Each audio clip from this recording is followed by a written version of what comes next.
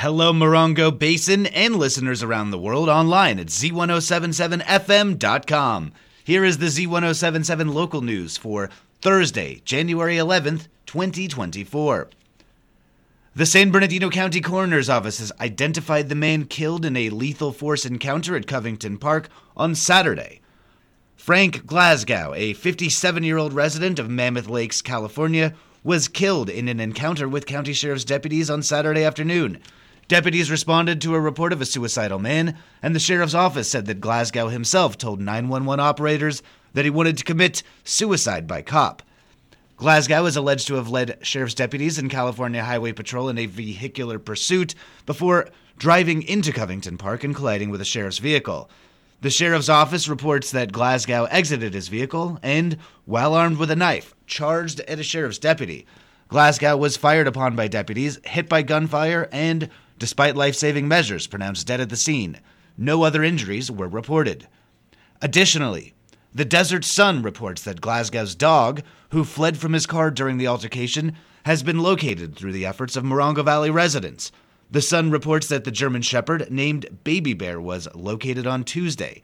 The dog is expected to be adopted by Melissa Swan, a former employee of Glasgow. The Morongo Unified School District has confirmed that, despite heavy winds, all MUSD schools are in session and all bus routes are operating as normal this morning, though they may experience minor delays. Stay tuned to Z107.7 for weather-related updates. The Morongo Valley Community Services District Board of Directors held a special meeting last night in Covington Park's multipurpose room. Assignment reporter Gabriel Hart was in attendance and joins us with this recap.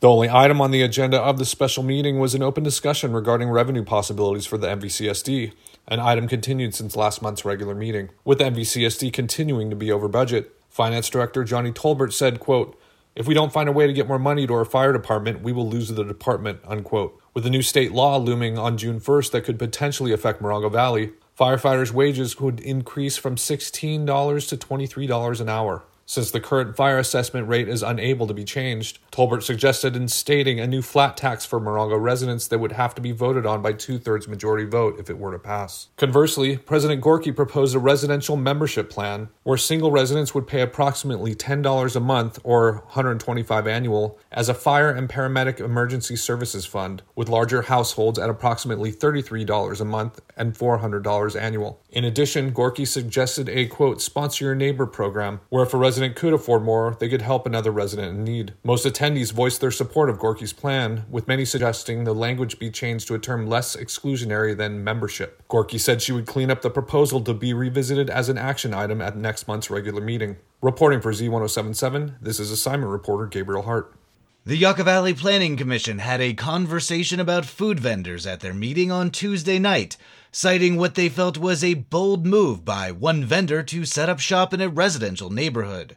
No roadside or parking lot food or merchandise vending is currently allowed within Yucca Valley town limits, with an exception for permits for special events. One food vendor, believed to be Yum Yum Freeway Tacos, has relocated from the Triangle Liquor parking lot on 29 Palms Highway to a church parking lot in a residential neighborhood. At Tuesday's meeting, Planning Commissioner James Henderson described the location and setup with this response from Deputy Town Manager Shane Stuckel. The food vendor that pops up at Joshua Lane at Onaga, it's right across from a house. They had a pretty large pop-up tent. That one's not within any regulations to be there, correct? That's the food vendor that you typically see at Triangle Liquor Store. Staff has had interaction with the operators. They claim to not speak English. They claim not to have identification. The Sheriff's Department are brought in, which we many times have to do. There'll be a photograph taken tonight. Property owner will receive another citation tonight. That property owner is the California Pacific Conference of the United Methodist Church. On Wednesday morning, we spoke with Pastor Charlene of the Yucca Valley United Methodist Church, which owns the property on which the vendors have set up and may be liable for any fines incurred. Pastor Charlene said that, though the vendors have been setting up since at least Friday night, she did not know about it until Tuesday afternoon. She said that the Greater Church Organization and the bishop do not allow any vending to occur on church property, and that she is worried about being fined by the town. On Tuesday evening, Pastor Charlene spoke with the vendors, who said that they did not speak English. Pastor Charlene informed them that they should leave the church's property and that the sheriff's department had been called. She said that the vendors did not leave immediately and continued serving customers, but that they were gone by 6:30 p.m. Pastor Charlene, who describes herself as 74 years old and mobility challenged, said that she was frightened by the customers. She said, quote, "Some of their customers started talking back to me and telling me what a bad person I was. I was a little bit scared."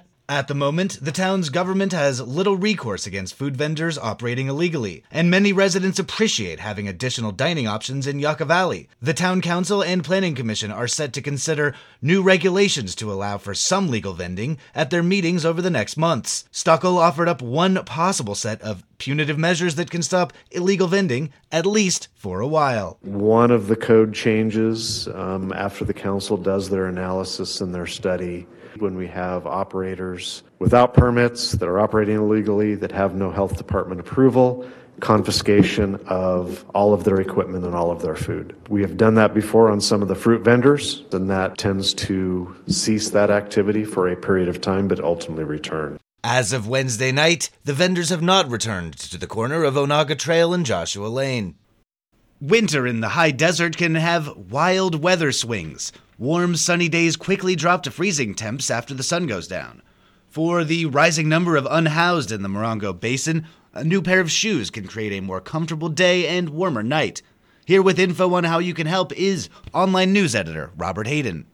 A shoe drive and fundraiser put on by the Joshua Tree event space First World will hold its third and final collection day this Saturday the 13th. For the past 3 Saturdays, they've been collecting new and gently used shoes for kids aged 6 to 18, as well as taking cash donations, which goes toward buying vouchers for new shoes. You can find boxes for donations at First World, Soul Connection, Frontier Cafe, Des Fine Foods, Sky High Pie, Cliffhanger Guys, and the Harrison House.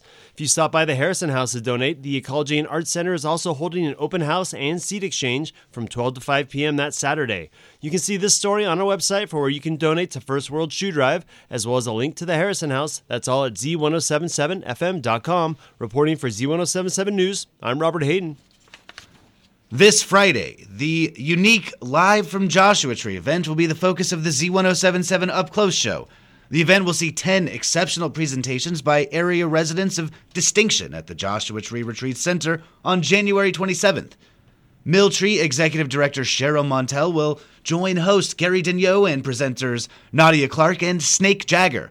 Listen and call in live this Friday at 10 a.m. here on Z107.7. Whether you are someone who has always secretly craved being in the spotlight or a veteran performer who wants to keep their skills sharp, Theater 29 is offering a unique opportunity for both. Arts and entertainment reporter Charlie Thomas tells you how to get in on this workout.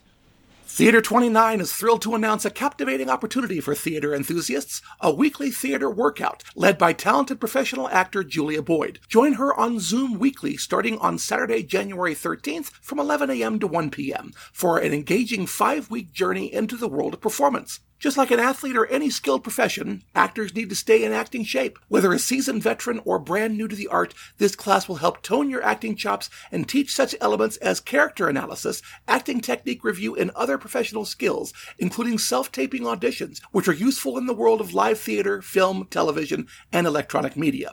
Registration is open now at theater29.org. Reporting for Z107.7, this is Arts and Entertainment reporter Charlie Thomas.